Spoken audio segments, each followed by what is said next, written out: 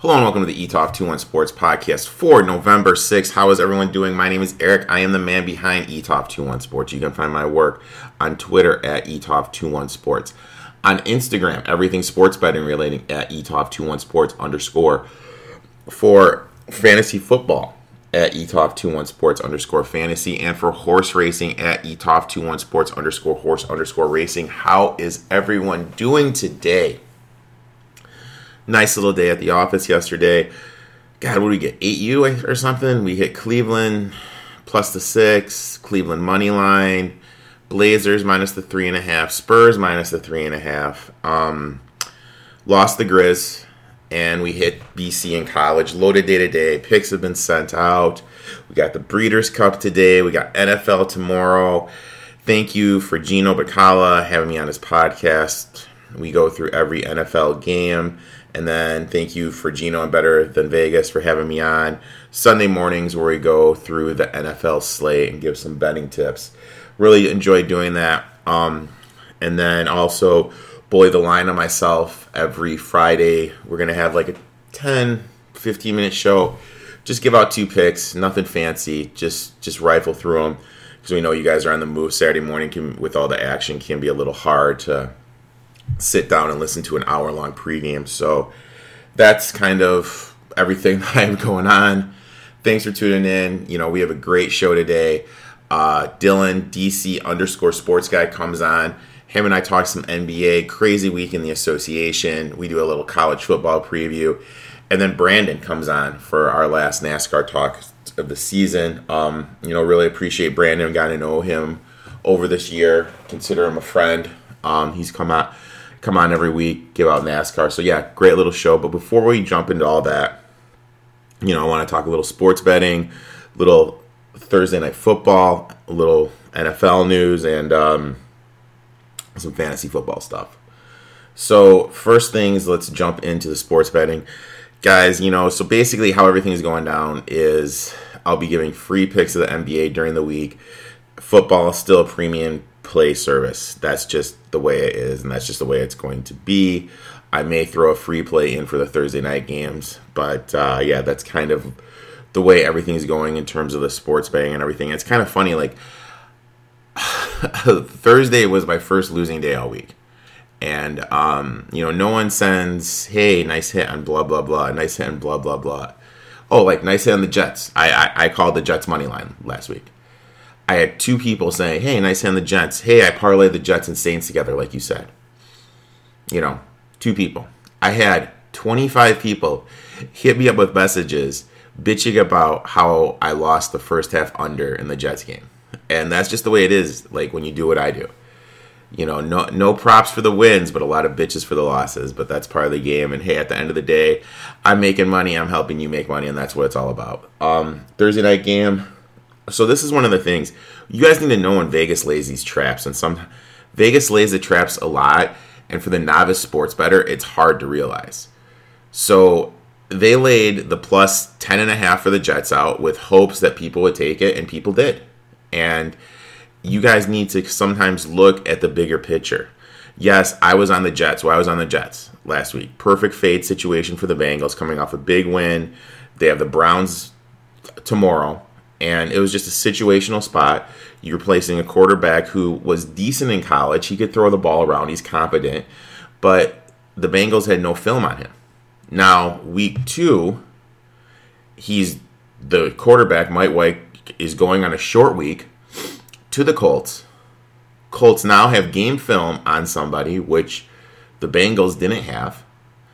And it was just one of those perfect situations. And that's what I looked at, and that's why I still cured from playing the Jets, because you guys love, I know, playing those dogs. And then you look, teams that are favored by 7 or more, 60% in the history of Thursday Night Football. I was like, Jesus Christ, there's no way I can take this number. And I hate laying double digits in the NFL. That's why it was a pure stay away for me. I played the first half under because both the teams are bottom 7 in pace.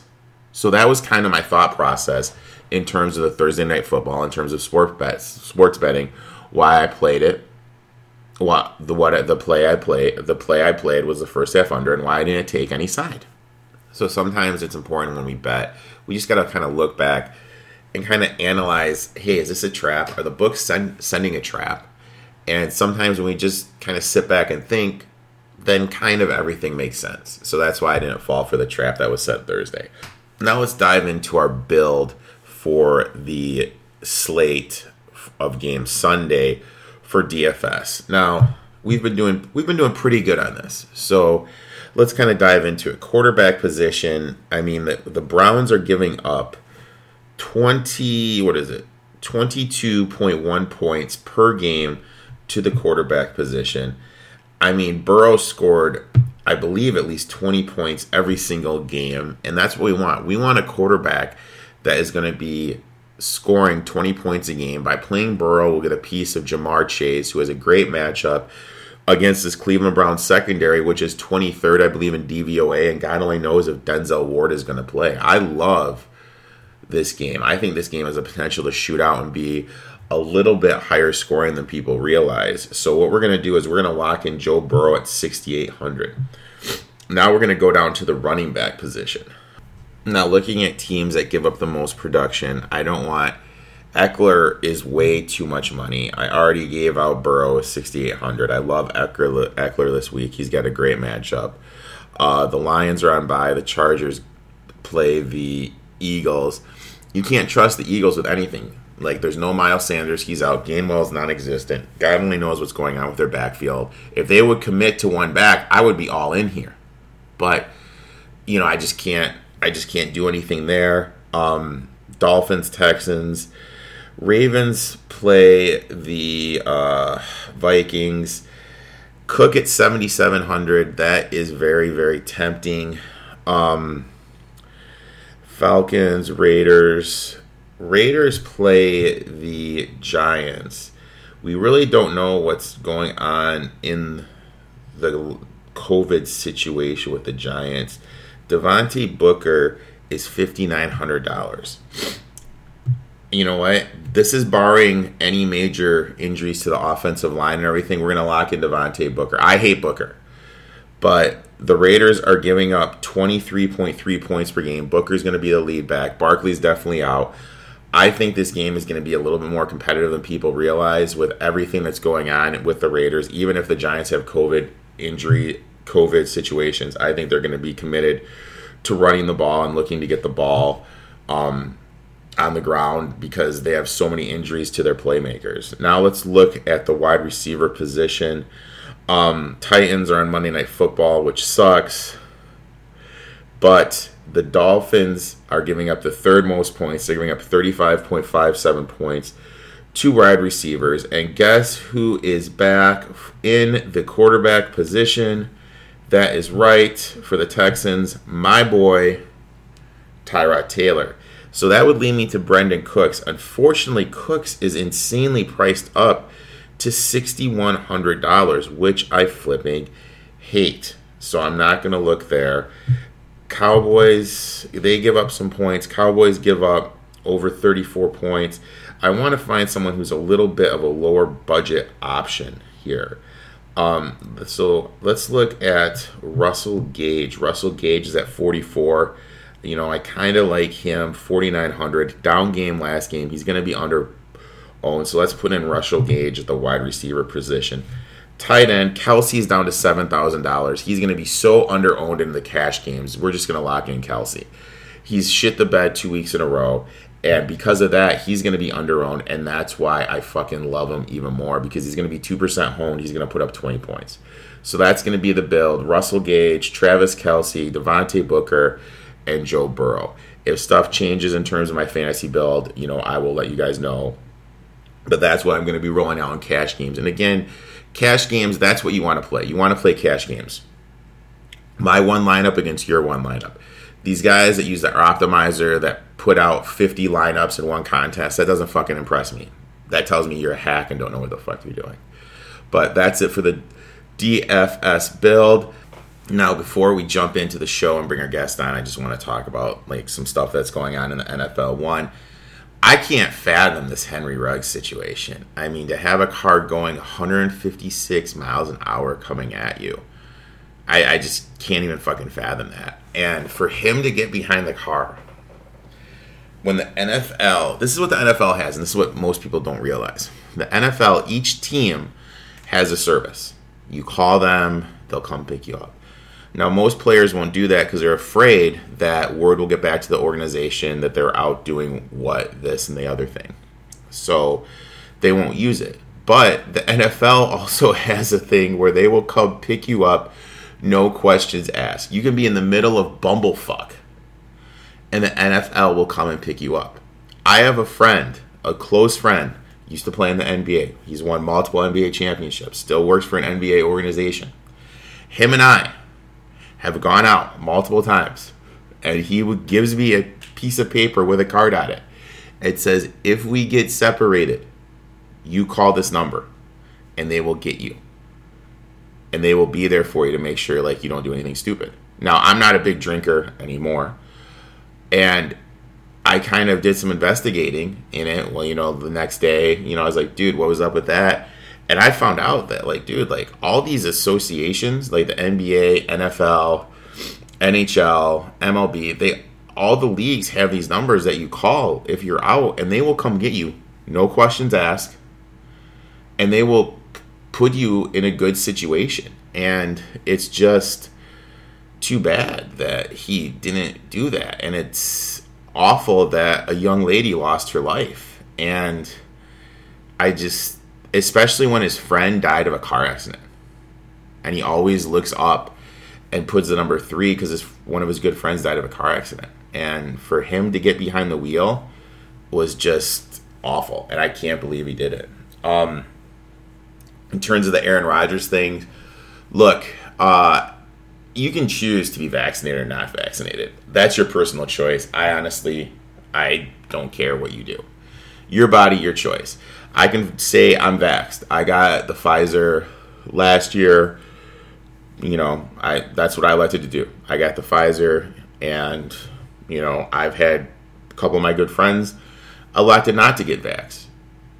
Are we still friends? Yes. Are we still good friends? Yes. It's their choice. It's their body. But they were upfront with me, and they told me that. Now, if Rodgers was upfront with everyone in the organization, that's fine. I really don't care. But if he was coming to practice and me was misleading the people in that locker room, then I have an issue with it.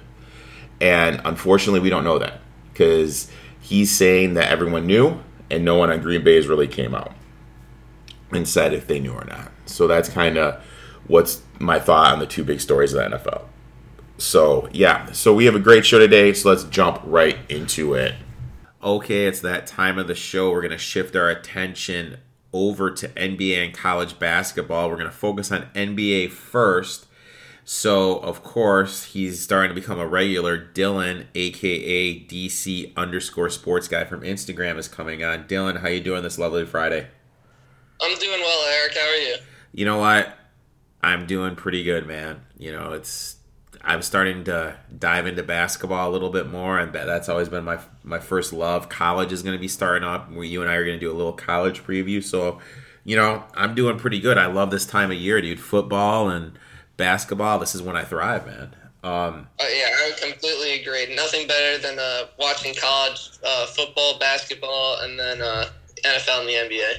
So, we talked about the Celtics last week, and oh my God, what the hell, dude? They're playing, I forget, I think it was the Monday night. Was it Monday? It was either Monday or Wednesday. They were playing the Bulls, and they were up 14 points entering the third quarter. No, at the end of the third quarter, and then they scored 9 points, in the fourth quarter, to lose by 4 points, to become the first team. Now, this isn't something you want to brag about. The first team in NBA history to be entering the fourth quarter, winning by 14, and then lose the game by 14. Oh, that's awful. And I was wrong. It was 11 points. They got outscored 39-11. Held a players-only meeting after the game, before they played the Orlando Magic, was it? Yep, before they played the Orlando Magic. They ended up winning that game. What can we take about with the Celtics team? I mean, after that, they did beat the Magic. They did beat the Heat last night, 95-78. I mean, do you think this was just kind of an in the road hiccup, or I mean, what can the Celtics team do? Like realistically, with what they have, is this like a top 5-6 seed? Is this a play-in team, or like what's going on? I think this team is going to be a play-in team. I seriously have my doubts about this team and them being a top 5 seed. I think there's really 3 things to blame. Jason Tatum not having a starting caliber point guard, and then the lack of leadership. When you have your superstar in Tatum shooting under 40% from the field, you are going to lose most games. That's just how it is. And I really think this team needs to shake it up, whether that's adding a point guard like John Wall, like I said on last episode, or just adding another superstar. I feel like this team needs an enormous shakeup, and nothing will change if they don't. Now, do you think, because Marcus Smart came out afterwards and he was like, hey, there's nothing I can do if I'm just standing in the corner. And then after that game, Tatum and Brown both refused to talk to the media. Like, to me, I don't know if those 3 guys can coexist. I agree, yeah. Now, hindsight being 2020, let's say they didn't make the trade for Kyrie. Do you think this team would be in a better position or a worse position than they are now? Ooh, that's a tough one. I would say that they wouldn't be in a better position because I feel like they've had so many opportunities at draft picks trying to, like, nail the draft picks. But once in a while, you just have to take a chance and swing for the fences with a star like a Kyrie Irving. And I really don't think they would have been able to win, like, a finals game or win a series nonetheless with Isaiah Thomas. He was great and all for the Celtics, but he had that hip injury. His career kind of declined after he got traded from the Celtics. I don't really know how much it is to blame on the fact that he left the Celtics or it's his injury, but I really believe that it was his injury that hindered him from having a successful career. So I really don't think they would have been in a better position because they would have had to swing the fences for another star, and there really wasn't a better star on the market than Kyrie Irving. But they would still have Rozier, though. You know what I mean? Rozier moving was one of the pieces. So, I mean, you would have that point guard in Rozier. You would have Marcus Smart. You would have Brown and Tatum. Would Rozier at point, would he be enough? Or in your eyes, is Rozier just like a rotational, like 6-7 man off the bench? Yeah, I think on a championship team, he's definitely not going to be your starting point guard unless every other position in your starting 5 is filled with, like, an all-star or borderline all-star player. I really think that even if they did land Rozier, he would be a great upgrade at point guard, but they're really lacking that leadership, like a player who's going to provide that leadership. And I don't think Rozier would provide that. Yeah, because he forced his way out because he was pissed. He felt he wasn't, like, being used enough. So, you know, they had, like, a little plethora of players. And as crazy as it sounds, I think this window on Boston, I think it's already closed, dude. You know what I mean? Like, I just don't think, like, they had their chance, they had their window, and I think it's closed right now. And the NBA, you have to learn to win.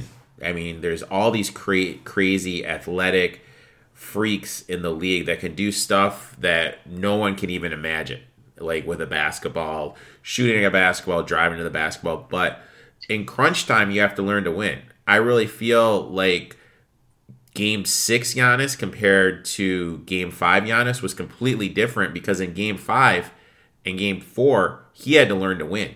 And by making clutch shots, that what we saw in Game 6 when he's like making free throws and scoring 50 points, I felt he learned to win. I really feel that Tatum and Brown, they don't know how to win. I agree. I think they just try to fill up the stat sheet, which is not what you're supposed to be doing when you're trying to win. Obviously, like, that helps when you have good stats, but you have to get your teammates involved, and you have to be a leader out on the court. You're not going to help rise the level of play by taking all the shots away from players like a Romeo Langford or a guy like Aaron Nesmith, who were both highly touted NBA draft prospects. So I really think it comes down to them not having a leader, and Tatum and Brown kind of being a ball hog, like you mentioned with Marcus Smart's comments. Now, along the line with the Celtics, you look back at it, Anthony Davis didn't want to go there because of how they dicked Isaiah Thomas. Mm-hmm. Do you think that stigma of players not wanting to go to Boston is still there? Or do you think because there's a new regime in the front office, it's gone? I think that's a tough one, because I know everyone loved Isaiah Thomas back in Boston. The fans were upset that they had to see him go. But if you're the Celtics, you had to make that move. And if I were the Celtics, at that time, I personally wouldn't care if like a player was like, "Oh, I'm not going there because you traded Isaiah Thomas." They had to make that move. And I mean, you could say that they didn't win that trade because Kyrie, or no one won that trade because Kyrie ended up leaving. But theoretically, they ended up winning that trade because they got an upgrade over an injured Isaiah Thomas, whose career completely fell off a cliff after he left Boston. But that was kind of due to that hip injury, man. Like he gave his soul, dude. Like I mean, he was out there with a broken hip. He was out there like the day after his sister died in a car accident. And I just feel like, dude, he gave that team so much, and it wasn't like he was looking for a super max, you know, like just pay the man a little bit of money, you know what I mean, for everything that he gave. And I don't know, like I just kind of feel like that stigma is still there, and it's gonna take a little while to get off because Anthony Davis, his dad flat out said, "Hey, my son's not going here because of how you guys treated Isaiah Thomas." And I still think, like, because Isaiah was so loved, his story and everything, I still think that's there, and it's going to be hard for them to attract those free agents. Yeah, that's definitely a fair point. But at the end of the day, the NBA is a business, and the Celtics had to do what was best for the team. Even though, Kyrie ended up leaving, Kyrie was an upgrade over Isaiah Thomas, unfortunately. And it stinks because, I mean, you see how much the fans and the city and the team rallied around Isaiah Thomas, but the injury just really messed him up, and he was damaged goods at that point. Now, Bradley Beal and Jason Tatum are boys, and I really think that something that could work. What would you think about a Brown for Beal trade? That's tough because I see Jaylen Brown as like a pretty similar to close player to Bradley Beal. I really wouldn't see an enormous upgrade. And honestly, I mean, that's tough because both Tatum and Beal are not these great defenders, while Brown is a very, very strong defender. So I really think the team would probably lose more games than they already are. I really don't think that would solve anything.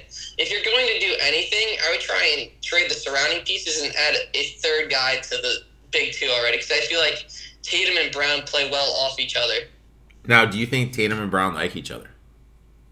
I think so. I think that they both realize that that they're the most talented players on the team, and they're both going to have to put up shots. I mean, they obviously shouldn't be putting up the shots if they're struggling, but I think that they realize that in order for them to succeed, both of them have to step up and play extremely well. So I feel like they like each other, but I have no idea. I mean, I'm not in the locker room, so.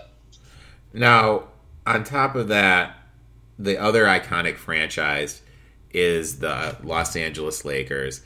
And, oh my God, dude, they blew another fucking lead last night out of Eddie Team, the OKC Thunder, to lose 104-107. They were outscored 35-24 in the fourth quarter to lose by 3. Mm-hmm. And I saw this clip online. Now, granted, it was Jay Williams from ESPN, and I'm not the biggest Jay Williams fan.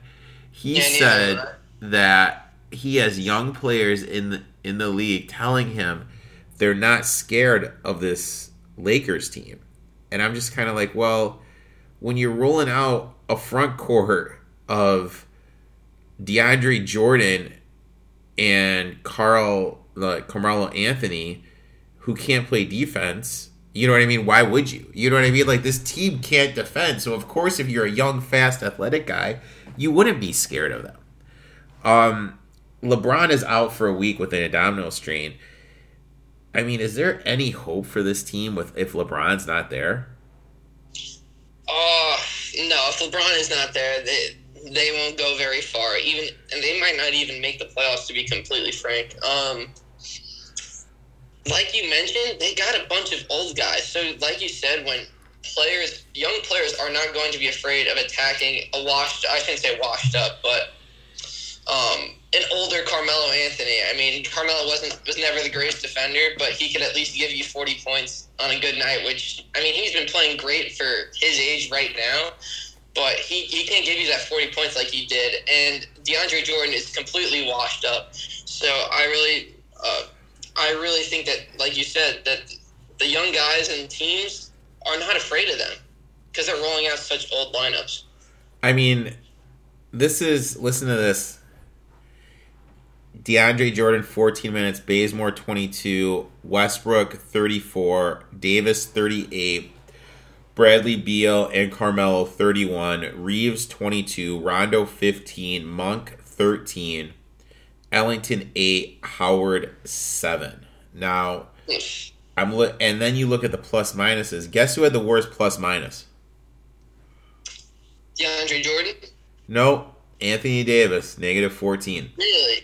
I mean, that's just mind-boggling to me, man. Like, and I mean, he had 29, 18, and 5. 11 for 20, 7 for 9, 0 for 1 for the 3. Like, I mean, this team, you can say what you want about Kuzma and Pope and those guys, but those were some young-ass wing defenders that would get into it. Mm-hmm. And you trade that for Westbrook. And don't get me wrong, Westbrook was a pit bull, but he's on the down slope of his career. You got nothing from this team. You got Austin Reeves, like, logging 22 minutes. You know what I mean? Like, Austin freaking Reeves. Like, yeah. You know what I mean? Austin Reeves is playing 22 minutes in the NBA. Just let that sit in. Austin flipping Reeves. You know what I mean? Like, that's the state of the Lakers right now. And this lineup sucks, dude. I don't know what they're gonna do. Like, this is gonna take more of a superhuman effort from LeBron than people realize, I think. Yeah, that's why I think they're really being precautionary with LeBron. So, like, if he says, "Oh, this hurts," or "I'm not feeling so great, I'm not feeling myself," they're gonna be like, "Okay, you can rest. We want you to be 100%." Because, listen, LeBron's getting up there in age. He can't sustain his great track record of staying healthy for most seasons, if not all of them before the last couple of seasons. So I really think that this team is basically screwed if they can't find a way for some of their older guys to step up on defense and give more energy and effort. Because, like you said, they're playing Austin Reeves because he's young and he can give energy and he can play good defense. I mean, that is why they're playing in Austin Reeves. And to be completely honest, when you said that Kent Bazemore played 22 minutes, I cringed. I mean, I really don't even think that guy should be in the NBA anymore. He's so bad. I mean, it's honestly mind-boggling to me, like, what they're doing and everything. And it just blows my mind. I mean, they legitimately, you look at their schedule right now. Let me pull up their schedule. They just lost to the OKC Thunder last night. Their next game, they're at Portland on Saturday, home against the Hornets, Wednesday, home against the Heat, and then Friday, home against the Timberwolves. So, I mean, right there, they're staring at 4 games, Blazers, Hornets, Heat, and Wolves, with only the Blazers being on the road. That's realistically an 0-4 trip right there. 0-4. You know, I mean, Yeah, so and with how stockpiled the West is, I know it's crazy like this to say this. We're talking about seedings and we're only in November and most teams haven't played 10 games, but these are the type of games like when the season gets to the end and you look up and they're like the 7th seed and they have to go play Golden State. This is when stuff can be a little dicey for them. And with the West, Utah's 6-1, Warriors 6-1, Mavs 5-3, Memphis 5-3. All those top 4 teams, that those are tough places to get a win on the road. And when you factor it going to be 5 times as loud in the playoffs, yeah, I think the Lakers are in a little bit more trouble than I initially realized at the beginning of the season. Yeah, I would 100% agree.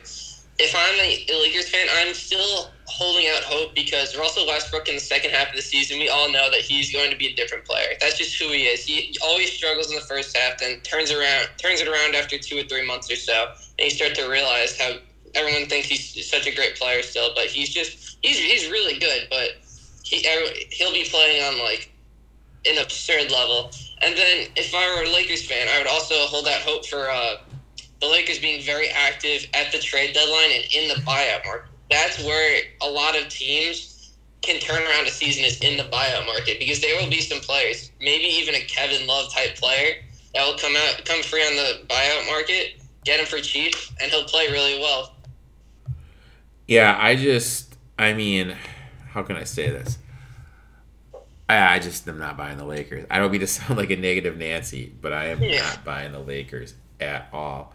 Now, one of the talking points that we discussed yesterday was Cade Cunningham's struggles. His first game, 18 minutes, 2 points, 7 boards, 2 assists, 1 of 8 shooting, 0 of 5 from the 3-point land. Next game, played 29 minutes, 6 points, 2 boards, 3 assists, 2 of 14 shooting, 0 of 9 from beyond the arc. Now, last night, you know what? He looked more the part. 31 minutes, 18 points, 10 boards, 4 assists, 4-17. The big thing was he was able to get to the free throw line, 9 of 20, but he's still struggling with his shot. He was 1 of 7, so that means on the year he is literally 1 for 21 from beyond the arc. Definitely needs to improve that 3-point shooting, but as a Pistons fan, I was starting to get a little bit worried. But he looked more confident. Now, let's project this A for the year and B in 3 years. Like in go like month by month. Like in a month, where do you see Cade? Do you still see him like putting this production, or what can we expect from him? Oh, I see massive improvement in a month or two because we all know that young players tend to struggle with efficiency as well as turnovers. And that was one of my concerns with Cade coming in the year was the lack of awareness sometimes with the ball. He was a bit sloppy. But the real true indicator for me is that his free throw percentage is at almost 92%. That's great for any player in the NBA. That's a really good clip to be shooting at free throws at. So I would expect him to be still on track to be this all-star player that many people think he can be. And now, in 3 years from now, is he going to be, where is he going to be? Like, give me a player comparison 3 years from now. Who's Cade Cunningham? That's a tough one. I would say he reminds me a lot of a Shai Gilgeous-Alexander. Okay. Now, is this somebody that can lead Detroit A, to the playoffs, and B, to a playoff series victory?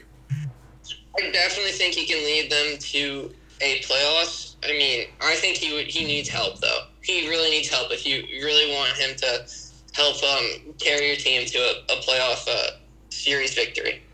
Okay. All right, so there is a little hope for my Pistons. That's what you're saying. Yes. No, I do think Cade is going to be a very good player and an all-star player. Like I said, comparing him to Shai Gilgeous-Alexander, who I view very highly of, I just don't think he's going to be this top 3 to top 5 player in the league like some people think he could have been coming out of college. Okay. All right. Now, one of the surprise teams, and I mean, I'll be honest, when they added Marketing, I was like, what the fuck is this team doing? You know, because, like, it just, you know, like, defensively, like, it's just a lot of questions. But, dude, you know, son of a bitch, dude, the Cleveland Cavs, dude, they're 5-4. And when you look at their schedule, like, this is the thing. Like, they really haven't played at home that much. You know, they've played a lot of games on the road, and once they like get a home stretch starting on the 10th, I think this team is going to be able to rattle off like some wins, you know. So I've been really impressed with them. You know, I'll give you credit where credit is due. You were a little bit higher. You're actually a little bit, what am I talking about? You were a lot higher on Mobley than I am. I love Jared Allen. I think those two are coexisting greatly.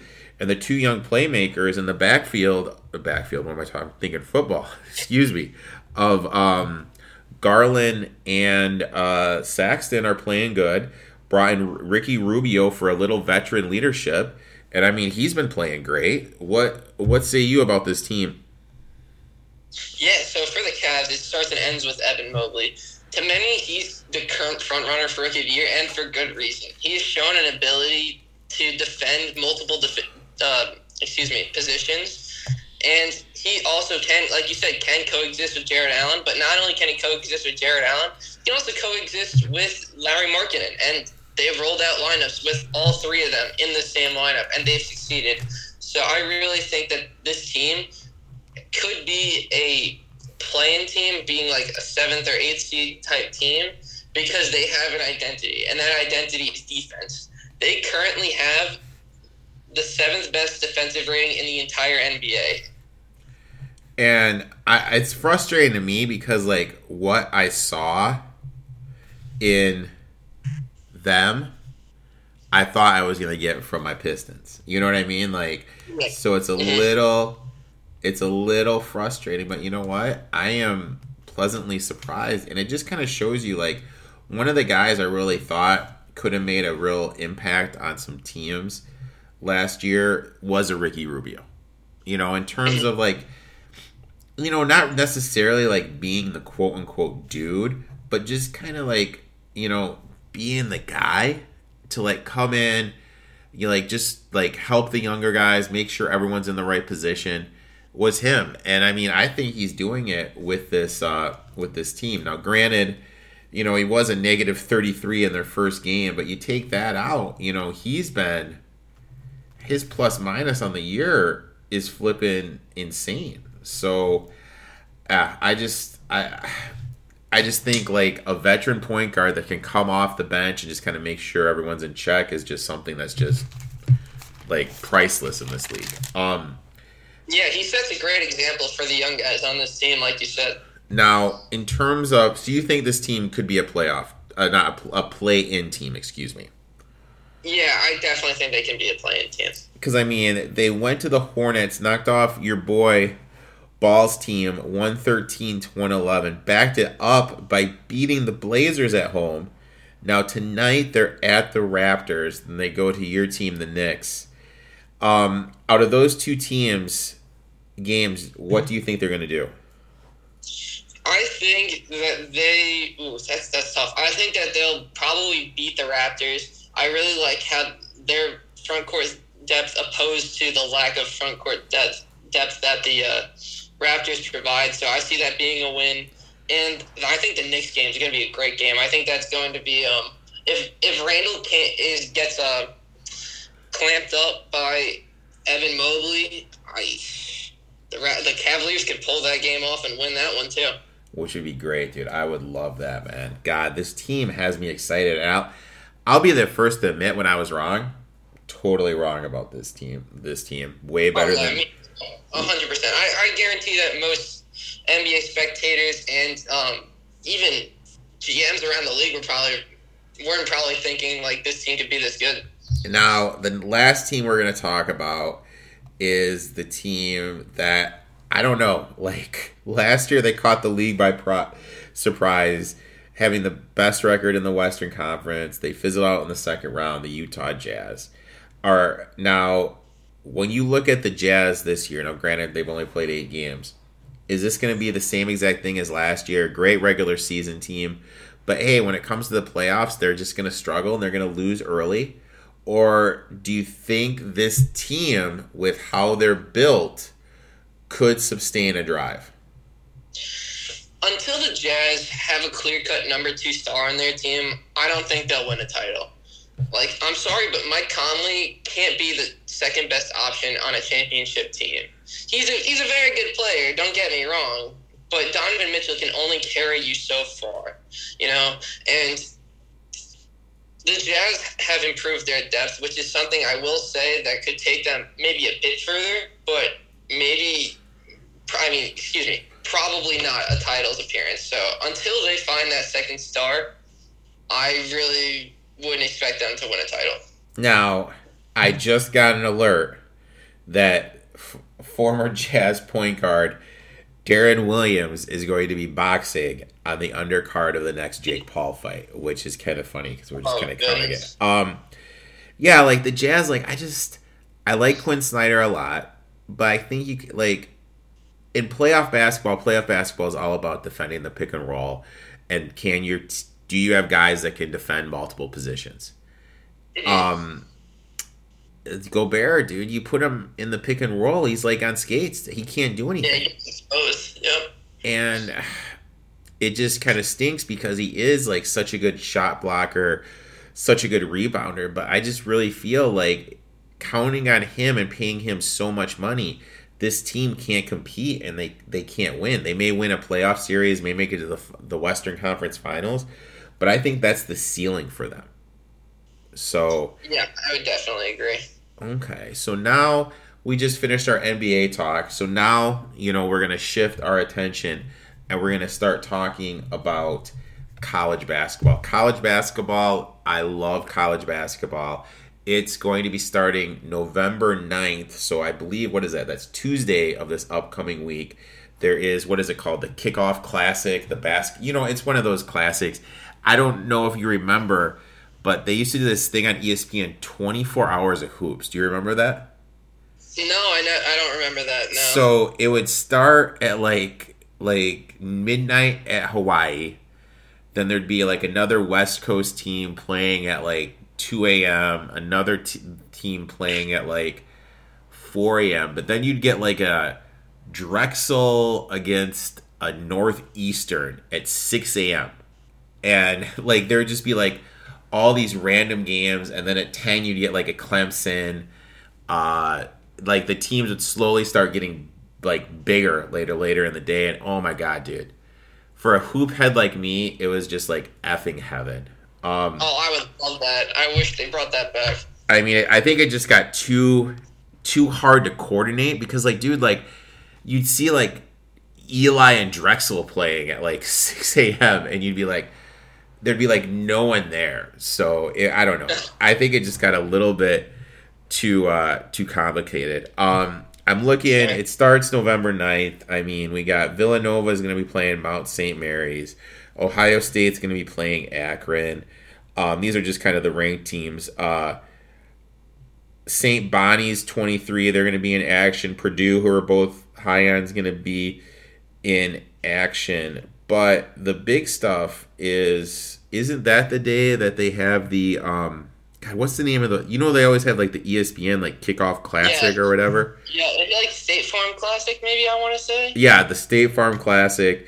Kansas is going to be playing Michigan State, and the other game is going to be Duke against Kentucky.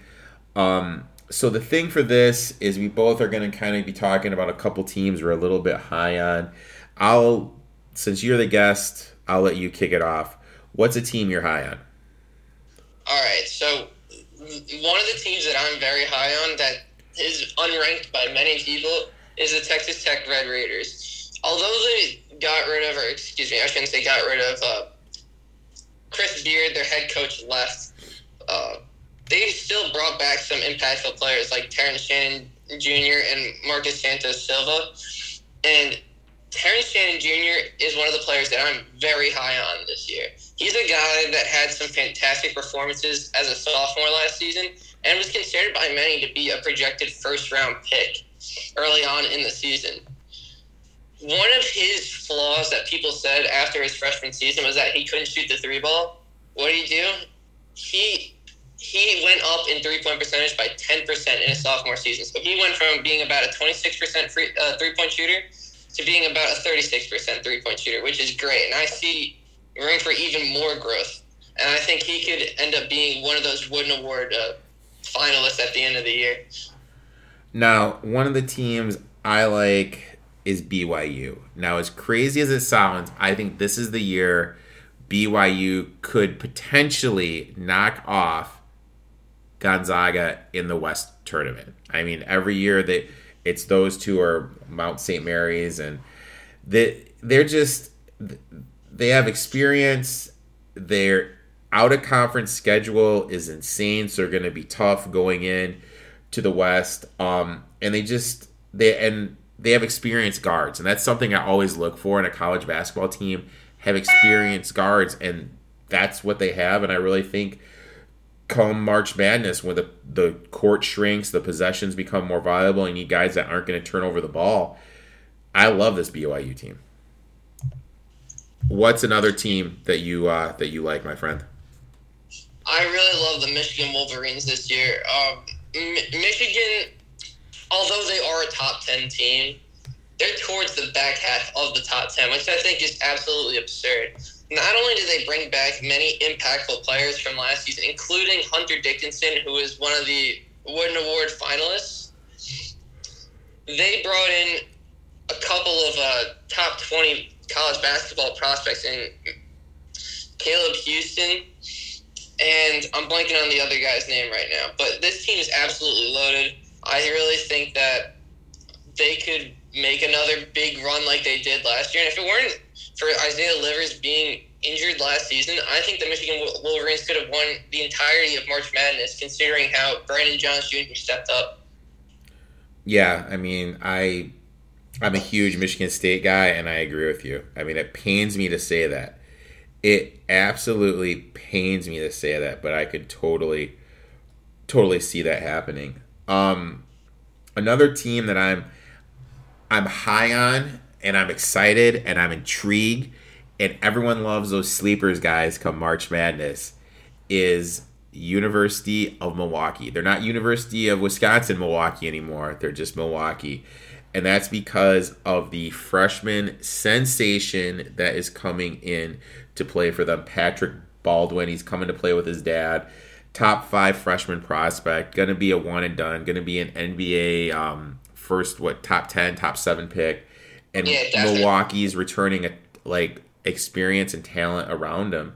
And I really think this team is going to struggle at the beginning just because it's a young guy with an older, you know what I mean? It's a coach's son who's a freshman, who's your best player. But I think because he is such a team player and everything, once they gel toward the end of the conference season, this is going to be a dangerous little team. It's going to get in 12th in the NCAA tournament. And I could easily see this team, if Baldwin's as good as I think he is, make a run on Baldwin's shoulder with a bunch of older upperclassmen. Yeah, I can definitely see that. I think they could end up being remember how Murray State was with John Morant, where they had a huge upset against Marcus Howard and Marquette a couple of years back.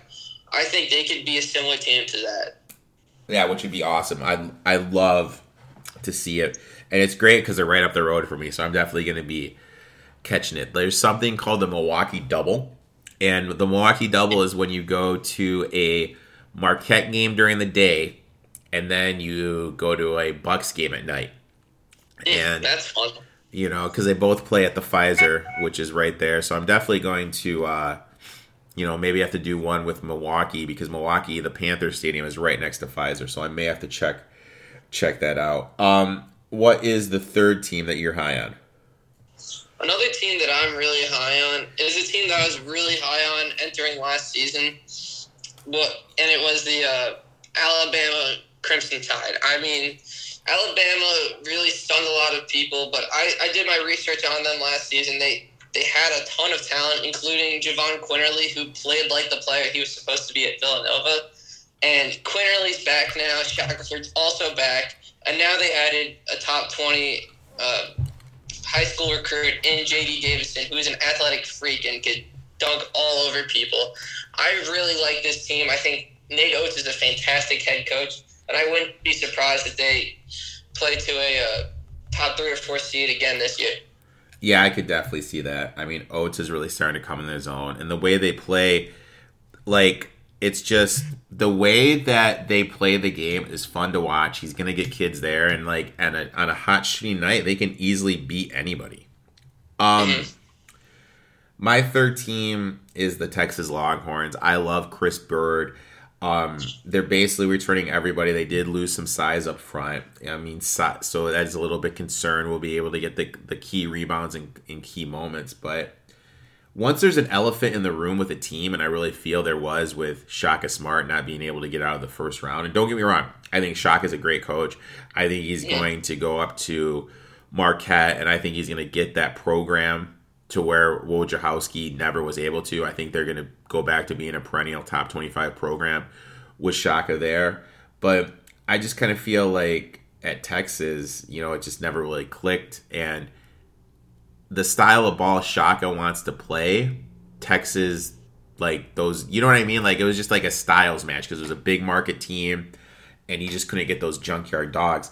With Bird's going to play is more comfortable in his brand of basketball, playing with one of the big major 5 conference, major power schools, if that makes sense. I would 100% agree with that. I think Shaka needs a team that's all committed on the defensive end and has those guys, like you said, junkyard dogs, guys that are scrappy, and guys that maybe they don't have the big name, but they certainly have a ton of fight in them.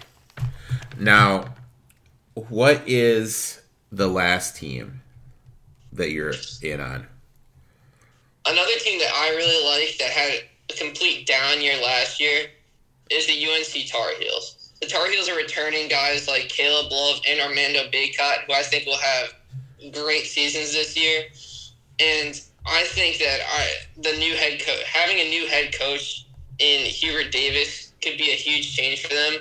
And I would expect Armando Bacot to take a big leap this year, especially with all the muscle he added, and he's in much better shape than he was a couple of years ago. Yeah, I mean, I think Hubert's a great guy. I think that's a great hire. I think he's going to come in and he's going to, kind of be able to relate to the kids a little bit better than old Roy was. I really think like Roy was at the, I don't want to say end of the road, but the end of the road. The last team, and for those gamblers listening, this is the one future I have locked in. Jayhawks 16-1. Bill Self likes to have the dual point guards, which he finally has. They have a good mix of youth and experience. They can rebound the ball. My only worry about them is when you need a shot maker, who is the shot maker?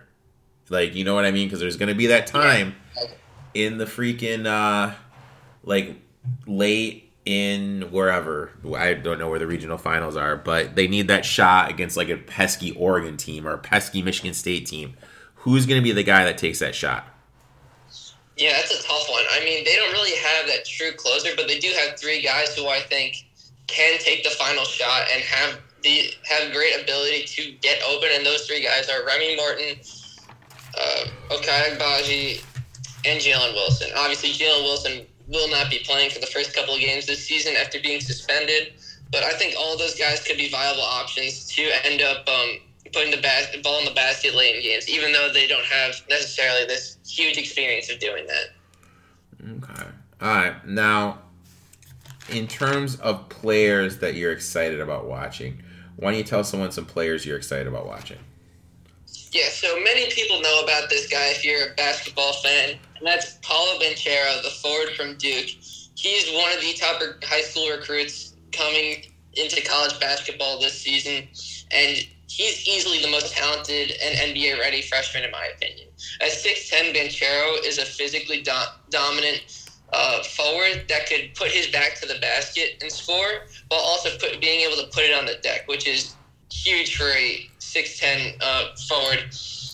His game is very effortless, which is something that I really like because he can drop 20 points without you even knowing. Like, he's just that good. I would be shocked if he did not go number 1 in the 2022 NBA draft. Okay. Now, one guy I'm excited to watch is Chet Holmgren, the center from Minnesota that, decided to go out to Gonzaga, which is a little odd, like seeing the top basketball player in high school going out there. He does definitely need to put on some weight, but from the high school stuff that I watched, he's tall, thin, can shoot, drive.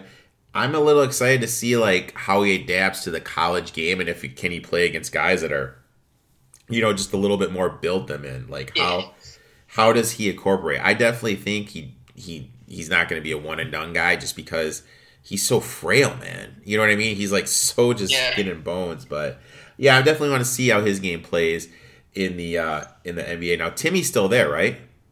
Yes, Timmy is still there. Okay, so yeah, I'm definitely looking forward to that. Now, I really like that front court pairing with Timmy and Holmgren because although Timmy, I'm pretty sure he can shoot the ball a little bit, but I think he's much better served with his back to the basket and pushing up guys on the block, whereas Holmgren could stretch the floor a bit. Now, another guy that you're interested in is who? One guy that I really like this year is Baylor guard Adam Flagler. So after watching most of their March Madness games, I came to the conclusion that he's going to be the next guy in line for the Baylor Bears. He could really shoot. Last season, he shot 43% from 3, which is an absolutely insane clip for a guy that really doesn't take a high volume of shots. So as like a 3-point shooter, you need to take more shots to get more in. It's very hard to just come in a game, come off the bench, just take a couple of shots and just nail them down. So I think he can really have a huge jump in scoring. Maybe the efficiency could drop just a tad bit, but I wouldn't expect it to. And he can lead them to being a top 10 team again. Mm-hmm. Mm-hmm. The next guy I'm interested in is Max Christie, the freshman.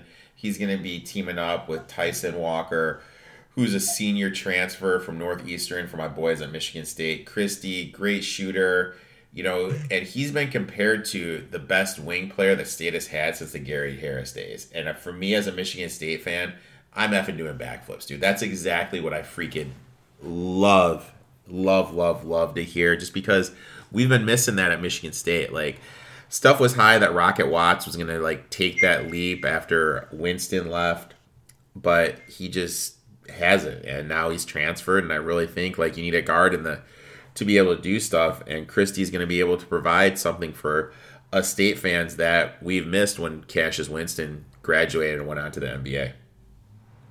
Yeah, no, I would definitely agree with that. Now, is there any other players that you're looking forward to seeing? Yeah, so I mentioned Terrence Shannon Jr. He's one of those guys, but I'm not going to mention him again. So another guy that I really like is Javon Quinterly, the guard from Alabama. Quinterly, coming into college, was considered one of the top prospects in high school and was a part of Jelly Fan, which many people know. And he really just didn't get any playing time at Villanova, like many freshmen do. So he probably grew frustrated, and then he ended up transferring to Alabama, which was probably one of the best decisions he's ever made. Playing under Nate Oates has been extremely helpful for him, and he had a great season, even with a bunch of guys who needed the ball in their hands, like a Jaden Shackelford and John Petty. So now that John Petty's not there, I think he can take a big leap in scoring, and I think that he can really help lead this Alabama team to another 3 or 4 seed. Okay. All right. Like I already mentioned Baldwin. I think this kid's going to be electric. I'm really looking forward to that. And Bates, he bailed on my boys at State, for whatever reason. I don't know why you wouldn't want to be coached by Todd Izzo, but he just elected not to go there, and he's getting a lot of comparisons to Kevin Durant. And I'm just kind of excited to see kind of like, what he does and everything. Like, how does he look? And it's going to be interesting to see, like, does he actually stay? Because we forget Wiseman was there. Wiseman was Hardaway's first big recruit at Memphis. And what did he last? 2.5 games? And then then he left. So it's gonna be interesting to see like what goes on with him. Is there any other teams or players in terms of college you want to touch on before we sign off? Yeah, I'll touch on another team, but I also want to touch on Imani Bates. So I think Bates personally wanted to be coached by a guy that was in the NBA, and you see with Michigan State, the one issue that they've had over the last couple of years is when they've got big recruits, they've stayed a long time. So I think Imani Bates just probably wants to stay for the 2 years that he has to because he can't play this year. He has to play both years because he technically isn't old enough to be in the NBA draft after his freshman season. So he's probably going to play both years and then leave, whereas with Michigan State, he might have to stay because freshmen usually don't get big playing time at Michigan State. Yeah, Izzo expects a lot, and it's just kind of like what he does and who he is. So, I get why he's not going there, but as a Michigan State fan, I really think him and Christie would have been something special. Oh, that 100% would have been. That would have been really fun to see.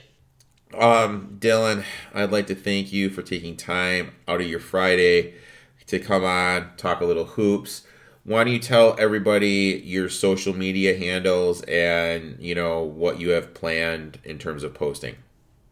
Hey, thanks for having me on again, Eric. So what I have planned for posting is I'm going to be posting my underclassmen and upperclassmen hype list for college basketball, so guys that I'm very high on, kind of like what we touched on today. And you can follow me at DC_sportsguy on Instagram and TikTok. I post more on Instagram, so that would be the one that I would probably want to follow. Awesome, my man. Guys, make sure you're checking Dylan out. Dylan, you have a good weekend. I wish you the best of luck in your fantasy football matchups, and we'll talk soon, my friend. Hey, thank you, Eric. Same to you. So now we're going to shift our attention to NASCAR, and this being the final NASCAR race of the year. I am sad to say, Brandon, welcome to the show for the final time, my friend. We're going to have to find something else that I may be good at because I don't know if I can wait until February to do this again. I mean, I have to thank you. You've taken time out of, your busy schedule to, come on every single week and, drop some knowledge, tell some stories, Denny Hamlin being on SugarDaddy.com, just dropping that tidbit of knowledge. He's a hack. He's a hack. So the first thing is, what's your reaction to the whole Hamlin press conference about Elliott's fans and everything? That just seemed a little desperate and weird to me. It was desperate. So if you start with what happened in the race, Bowman did wreck him. I don't think it was anything intentional like Brad did to Chase earlier in the race. Rubbin is racing. We have watched Hamlin numerous times do the same thing at the same track. And I'm going to sound biased. He did it to Elliott when he was driving the 24 car. So Martinsville is known for that. A bump and run on the last corner. If you don't hold it, sorry. But the fact that you get so upset that you interrupt another driver's celebration by cutting in front of him and then going nose to nose and burning your wheels out, and then getting out of the car saying that Bowman's a hack, he runs 10th every week, his teammates outrun him all the time. For those of you that have watched NASCAR for years, I want to drop some knowledge here real quick. One, Hamlin, you're wrong. He doesn't run 10th every week. He actually won 4 races this season. He just beat you, so what you're saying is irrelevant. 2, if you want to talk about a guy that has been outdriven by all of his teammates, Kyle Busch has driven circles around Hamlin. Tony Stewart drove circles around Hamlin. Truex has been dominating since he got over there. So for years, Denny Hamlin has been outdriven by all of his teammates. So the fact that this guy wants to say Bowman's getting outdriven every week by his teammates, look who his teammates are, 1. 2, you're being outdriven by his same teammates. Larson's winning 9 races this year, Hamlin. Yeah. So I get you're mad, I get you're frustrated, but get out and call him a hack. And then you get to the media center and they ask about fans booing you. And you say, Chase Elliott fans just don't know how to think. This has nothing to do with Chase or his fans or anything. And Chase's response to it was phenomenal. They said, how do you feel about that? And he said, oh, God, guys, I'm going to lose a lot of sleep. I probably won't even be able to sleep tonight. And guess what? My fans, they don't care. So I was proud of the way Chase kind of shot back at him. But, Hamlin, keep your mouth shut. You're not going to win a championship. You're just going to be that guy that always gets to the end, and that's it. So those are my 2 cents on Hamlin. Yeah, I thought it was a little desperate. It was like one of those things that's like, tell me you're a loser without telling me you're a loser. And I'll tell you this. If he would have not made the championship Final Four because of that, I would 100% respect everything he did, even interrupting his celebration. But you're in the Final Four, Hamlin, so why are you that mad that you didn't get a grandfather clock? You're in the Final Four. Time to go get a championship, but instead, you just pissed Bowman off. So how do you think Bowman's going to race him Sunday? If he needs to get around Bowman's going to do whatever he can to make it difficult just because of how he reacted to him. The last thing you want to do going into a championship race is have drivers that are not on your team and don't have an opportunity to win a championship not like you right now. Bad move, Hamlin. It's like he just doesn't, get it. You know what I mean? Like, some people in life just don't get certain things. And it's like, that's Denny Hamlin. You know what I mean? Like, why would you upset somebody that, it's just mind-boggling to me why he would do that. I'm actually trying to find the prop right now. Driver props, where they had this, someone posted a picture of it, and it was like, maybe this is it. It's like, am I a hack? And it had a head-to-head between Bowman and what's his face, Hamlin. And the name of the bet was, am I a hack? It may have been taken down because it was on FanDuel, and I don't see it right now. So maybe it was taken down by it was on DraftKings. Excuse me, it was on DraftKings. So maybe DraftKings ended up he's a hack. Alex Bowman to finish ahead of Denny Hamlin, plus 290. He's a hack. Alex Bowman to finish in top 5, and Denny Hamlin to finish outside of top 5, plus 1,200. That's awesome. I mean, dude, like, he's a hack. Hamlin to finish Hamlin to finish top 5, and Bowman to finish outside of top 5.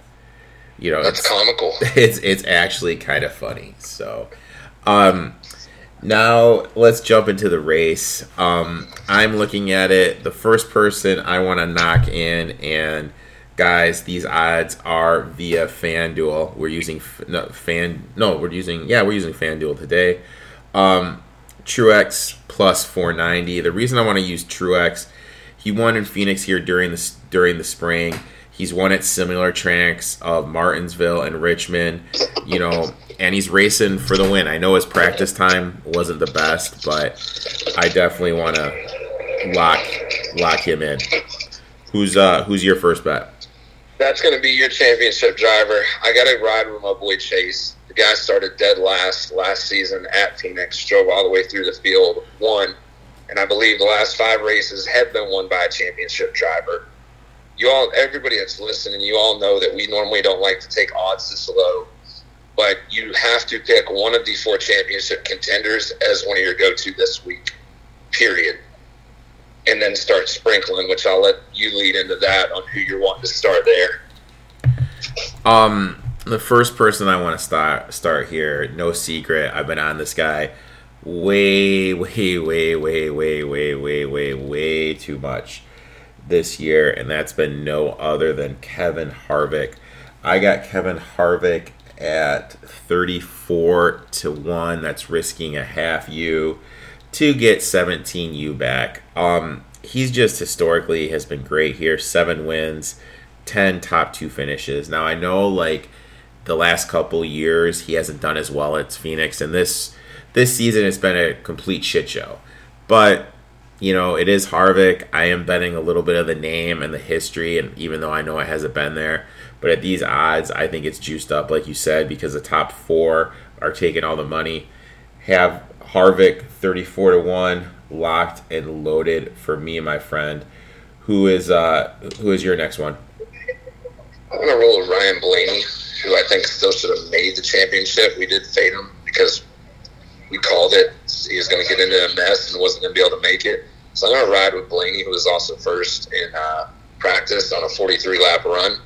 So I'm going to start with Blaney as I believe he's, 33-1? 34-1 is also. So him and Harvick, we both have him at 34-1. My next one is Brad Keselowski. He's currently at 32-1. He's had 3 top 5s here. He did good in the info you sent me about fastest times. He had the fastest lap time. And, this is his last race in the Penske automobile. Maybe it's just me trying to be sentimental, him going out on top. I think there is some value there because I think he does want to win one last time for Penske before he leaves to go over to his new ride. Plus 3,200. I think that's too juicy. And let's not forget, I really think he should be in here. I think he effed up by not making it to the Final Four. He's had a good year. So, 32-1, I locked him in. Yeah, I like him as well. So I will actually have him on my card and ride that bet with you. My next guy after that, who I believe was 8th or 9th fastest, I don't think his chances of winning are long, but I also don't think he's on a short list that we would pick. But I'm loving the guy was 3rd fastest in practice, and his odds are 150 or 125-1, and that's Matty D. He had some controversial comments after on the internet, which he deleted his Twitter account. He was almost defending Kyle Busch for using the R word in an interview after they announced Kyle Busch was going to have to do sensitivity training before the 2022 season. So after something like that happened and not winning a race this season, Matty D, I think the only opportunity for him to be able to even get into a ride next year, or a decent competitive ride, is by pulling off a victory at Phoenix. So I'm going to ride with him in a Penske car at 125-1. That's funny. That's actually my guy too. I locked him in. I didn't know about the tweet he deleted. That's pretty interesting. What was the wording of the tweet? So I don't remember it verbatim, but basically what he was saying is once there was a post on Twitter. Now he actually deleted his entire Twitter account. Once they announced that Kyle Busch was going to have to do sensitivity training, he made some sort of comment about this world and how everybody takes stuff too seriously and it wasn't even that bad and so on and so forth, which, whether you agree or disagree with the word that was said, you cannot go on social media and post how you truly feel about it. You can't, especially as a pro athlete. There's no reason. I don't see how these guys don't sit there and think, you know what, I probably shouldn't put this on here because it can be taken in such a negative way. But he did, then deleted the Twitter account. So again, I'm riding with him mainly because I don't think he's going to be in a decent ride next year, unless he gets a win. And I mean, if you're going to tweet something how you feel, and don't get me wrong, I mean, I think that's awful that Bush said it. I don't agree with what Matty D had to say. Don't get me wrong about that. But if you're going to, be a pro athlete and you want to say something, pull a Durant. Have, 50 burner accounts and just use the burner account. I don't know. It was just, especially, you don't have a fucking ride for next year, dude. You got to start fucking thinking, man. So his PR person had to flip. Yeah, I mean, if I was his PR person and saw that tweet, I'd be like, what are you doing? Because now certain people are not going to want you, regardless of your driving ability. Now they're going to look at you as a cancer based off of your comments. Yeah. And it's not something that happened at the beginning of the season. It happened at the very last week of racing. So you have no way of proving yourself after this week. So it's just a bad move for Matty D. I've always been a huge Matty D fan solely because he is a local boy here in North Carolina. He doesn't come from a glamorous, rich life. He used to drive the 99 car, which didn't have good equipment. Like, the kid's a grinder. And he's very down to earth, very likable, all the above. So I've always been a fan of his. I do not agree with his comment that he made on Twitter. But, again, I'm going to roll with him. And I think the one other guy that I'm just going to slide in there that's been pretty competitive all season but haven't been able to come through completely is Tyler Reddick. And the only reason I want to jump on that is he's 70-1, and I think that's some of the highest odds we've seen on Tyler Reddick all season. Yeah, I like that one. I don't have anything behind it. I don't have any true reasoning. He has been competitive most of the season, and he's 70-1. I like it. I'm just pissed I can't bet LaJoy top 20 one more time. I mean, God fucking damn it, dude. Is it not there? Well, dude, he's like... Well, he's at, what is he at? He's at plus 150. I can't do that. I want my LaJoy plus 4 Hondo. That's my bet. And I mean, that's why you guys got to have like different sports books. Like DraftKings, they're the only ones that's offering this top 20 bets. And I mean, I bet it 4 times at plus 400, and he won 3 out of 4. So. Yeah, Speaking of multiple books, I just cut you off. Sorry about that. Speaking of multiple books, you have a point, because right now you can take all these odds on the driver. If you guys go to Bovada right now, which this isn't live, at 6:27 p.m. Eastern time, there are 0 odds up for the NASCAR race because they qualify at 7. So they had the odds up before. I personally dropped the ball and wasn't able to grab my guys on Bovada when I wanted to, so I had to roll over to DraftKings, or FanDuel.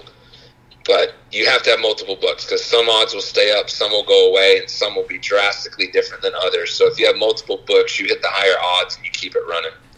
Now, let's hammer out these driver props. Byron, Kyle Busch. Kyle. Matty D, Chastain. Matty D. Bubba, Eric Jones. Eric. Almirillo, Reddick. Reddick. Logano, Keselowski. Truex, Hamlin. Blaney, Harvick. Briscoe, Cluster. Bowman, Kurt Busch. Bowman. Kyle Larson, Chase Elliott. You would do that to me on the final week. Since I'm betting Chase on my card, I'm going Larson head-to-head. Group winner. Byron, Kyle, Joey, Brad. Blaney, Reddick, Bowman, Almirillo. Blaney. That's weird. What's Blaney? Minus what? Blaney's plus 210, Bowman plus 230, Reddick 320, Almirillo 340. Guys, hammer that with Blaney, please. Number one, or not number one. He was up there in practice for sure. Yeah. He was the fastest speed in 1 lap. So yes, hammer Blaney at that plus 210. Matty D, Chastain, Dillon, Bubba. Matty. Jones, Suarez, Busch, Briscoe. Is that Kurt Busch? That is Mr. Kurt Busch. I will roll with Mr. Kurt Busch. Next one. When do we hit our bottom feeders? I know it's coming. Where are we at here? I'm sorry, man. My iPad just went blank. Did we do the Bubba Wallace one yet? No, we didn't. Yes. We did? Oh, no. Matty D, Chastain, Dillon, Bubba? We did, Matty. Jones, Busher, Suarez, Briscoe? Jones, Busher, Suarez, Briscoe. I like Busher in that one. Cole Cluster, Ricky Stenhouse Jr., Michael McDowell, and Ryan Newman. Ricky. Now, this is probably the best one and the last one. Here it comes. Corey LaJoy, Ryan Penz, Alfredo, or Justin Haley?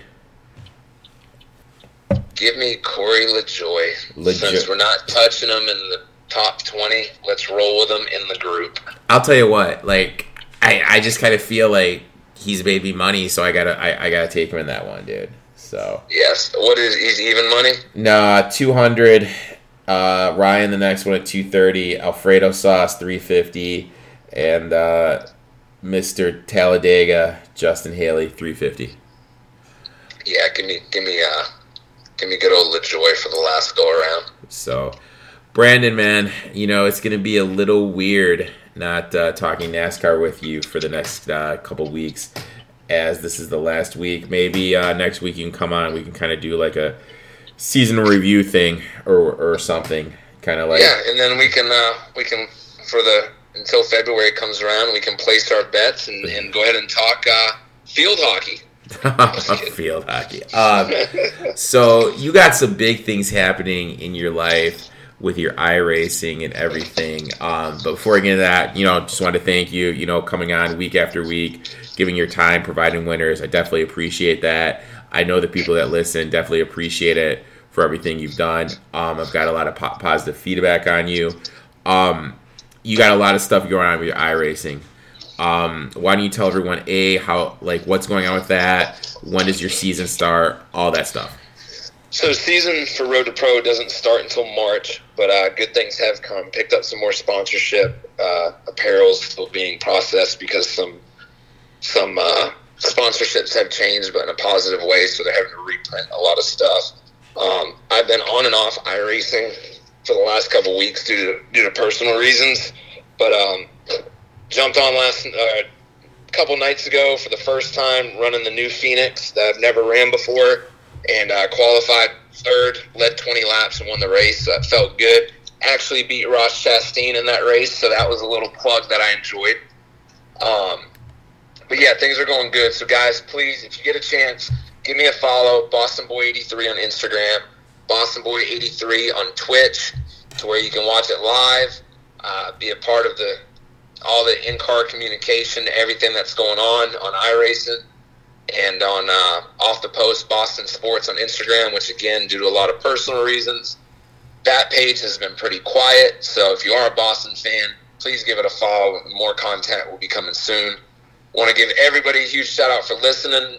Big shout out to you for consistently bringing me on week after week. No matter what happens next week, Sunday, the ROI for the entire season is phenomenal. And if you told me going into this that we were going to have 7 or 8 winners out of a 36-week NASCAR season, I might have doubted that. But we did. There were some big dogs that we grabbed, and excited to end the season with some positive money. And I've enjoyed this, man. It's been a lot of fun. Looking forward to next year. Yeah, next year, I got some ideas for that. You and I will talk during the off season and, kind of go from there and just looking on building this thing we've created. Wish you the best of luck and stay in touch, my friend. Thanks, bud. Everybody, go cash in some winners for the final week. I'd like to thank this week's guest, Dylan, a.k.a. DC_sports guy, and my main man, Brandon, at BostonBoy83. Make sure you guys check those guys out. Follow their pages. Great dudes. Make sure you support Brandon's iRacing. That's pretty cool. Got some big stuff planned moving forward with him for the NASCAR coverage for last year. Hell of a weekend, guys. Hell of a weekend coming up. We got Breeders' Cup today. We got college football. We have NASCAR tomorrow, NFL. Let's cash some tickets. Let's make some money. Please like, subscribe, leave a review. Positive, negative, whatever you guys want to say. Anything is greatly appreciated. Let's cash some tickets. Let's make some money. Until next time, guys.